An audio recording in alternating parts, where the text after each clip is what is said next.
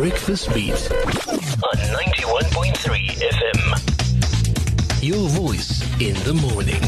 So living on the Cape Flats is obviously not easy, from gangsterism to drugs, from unemployment to theft, which then leads to other vices. Now, as gang violence escalates, more and more children as young as 13 are at the risk of being recruited. Once recruited, things become from bad to worse, of which very few can easily walk away from. However, there is, of course, light at the end of the tunnel for a small percentage who have reintegrated back into society and the community and managed to escape from the clutches of the notorious gang culture. Now, in the first installment of this new series on VOC, our news team conducted various interviews with former gang members, some on condition of remaining anonymous. Loushe Jordaan has the details.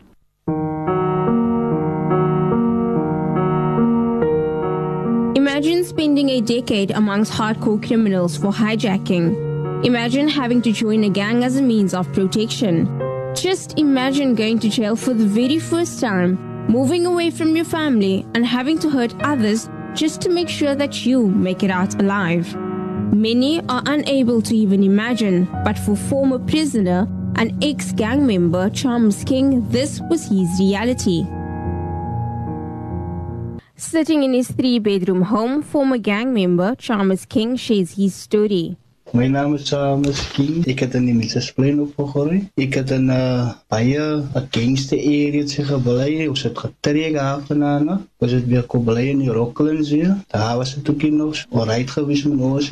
Daar vandaan af het ons die helft toegetrek. En na het ek opgegroeid. Na het ek gesien hoe te kindertjes groot geraak het. Toen begon ik om my nou samen hulle. Was het hier nog voorgegeet om schoenen te gedragen. Ons moet altijd iemand anders schoentjes gedragen. En het was baie haasje voor mij geweest. En ik had altijd gedacht, kan ik hier een paar schoenen krijgen. Die gaan met me nou trokken en die gruwelijkheid. En zo het was aangegaan. Want het kwam met 14 jaar oud. Het was gruwelijk geraakt. Club gegooid. Mensen het voor ons gezegd, ons was gruwelijk geweest. Maar ik was altijd die ene geweest wat hulle na toe gekomen. En die politie, want ik was die gruwelijkste en ik was hier met die brein geweest. Ik heb 10 jaar gekregen voor hijacking. Ik heb mijn hele 10 jaar gespeeld in die trongen. Ik wil die parool geheerd.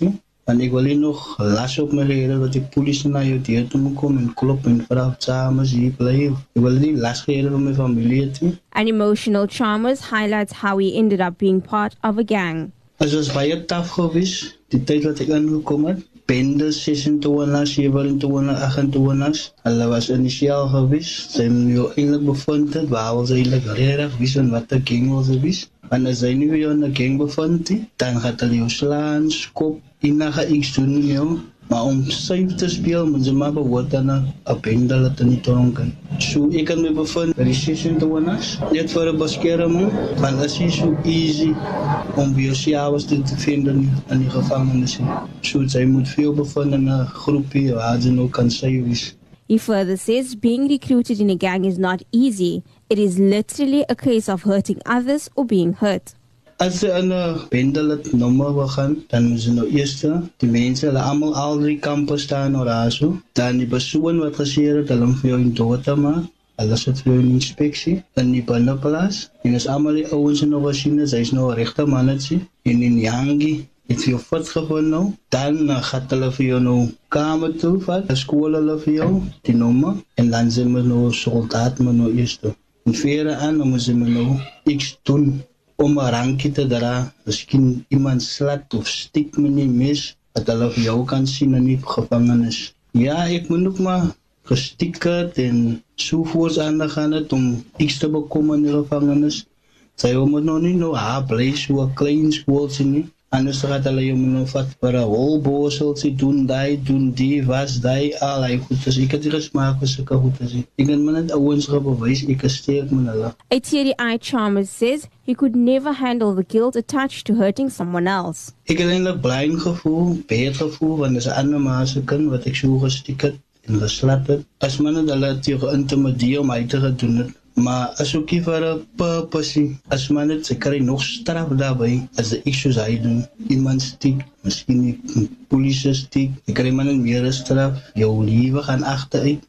Sy bly net in 'n selfstraf. Sy sien nooit jou mense buite kan nie. Jou mense kom besoek ook eens vir jou nie. Terwyl sy aangaan in die gevangenis. Chalmers says gangsterism seemed like his only means of survival. Ek het so groot geraak. Die man het omgegee vir my nie.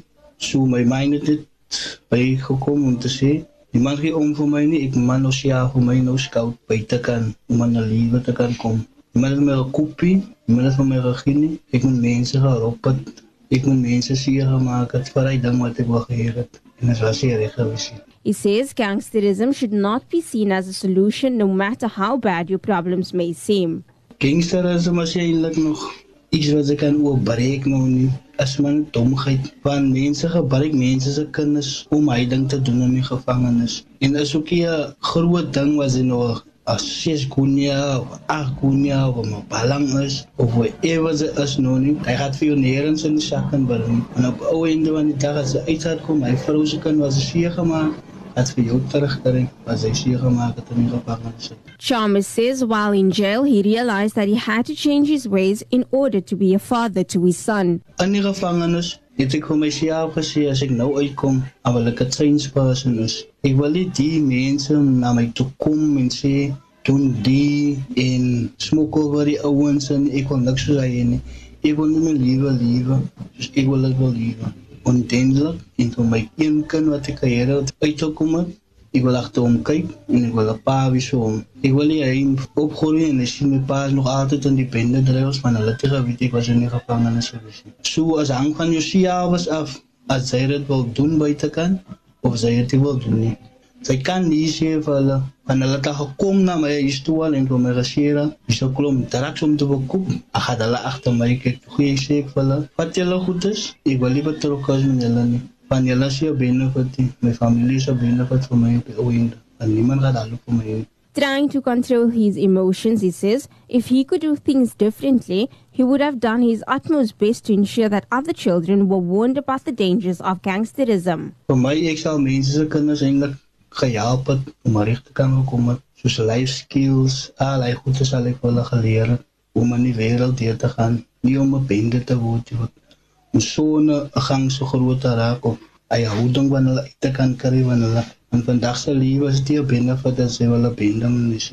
Trying to provide for his family, an unemployed Chalmers says he does the occasional odd jobs, but because of his criminal record, he hasn't had a permanent job in all his life. Die mense kyk vir jou aan as jy self persoon, maar hulle kyk jy hoe sy gaat zijn sit in die lewe.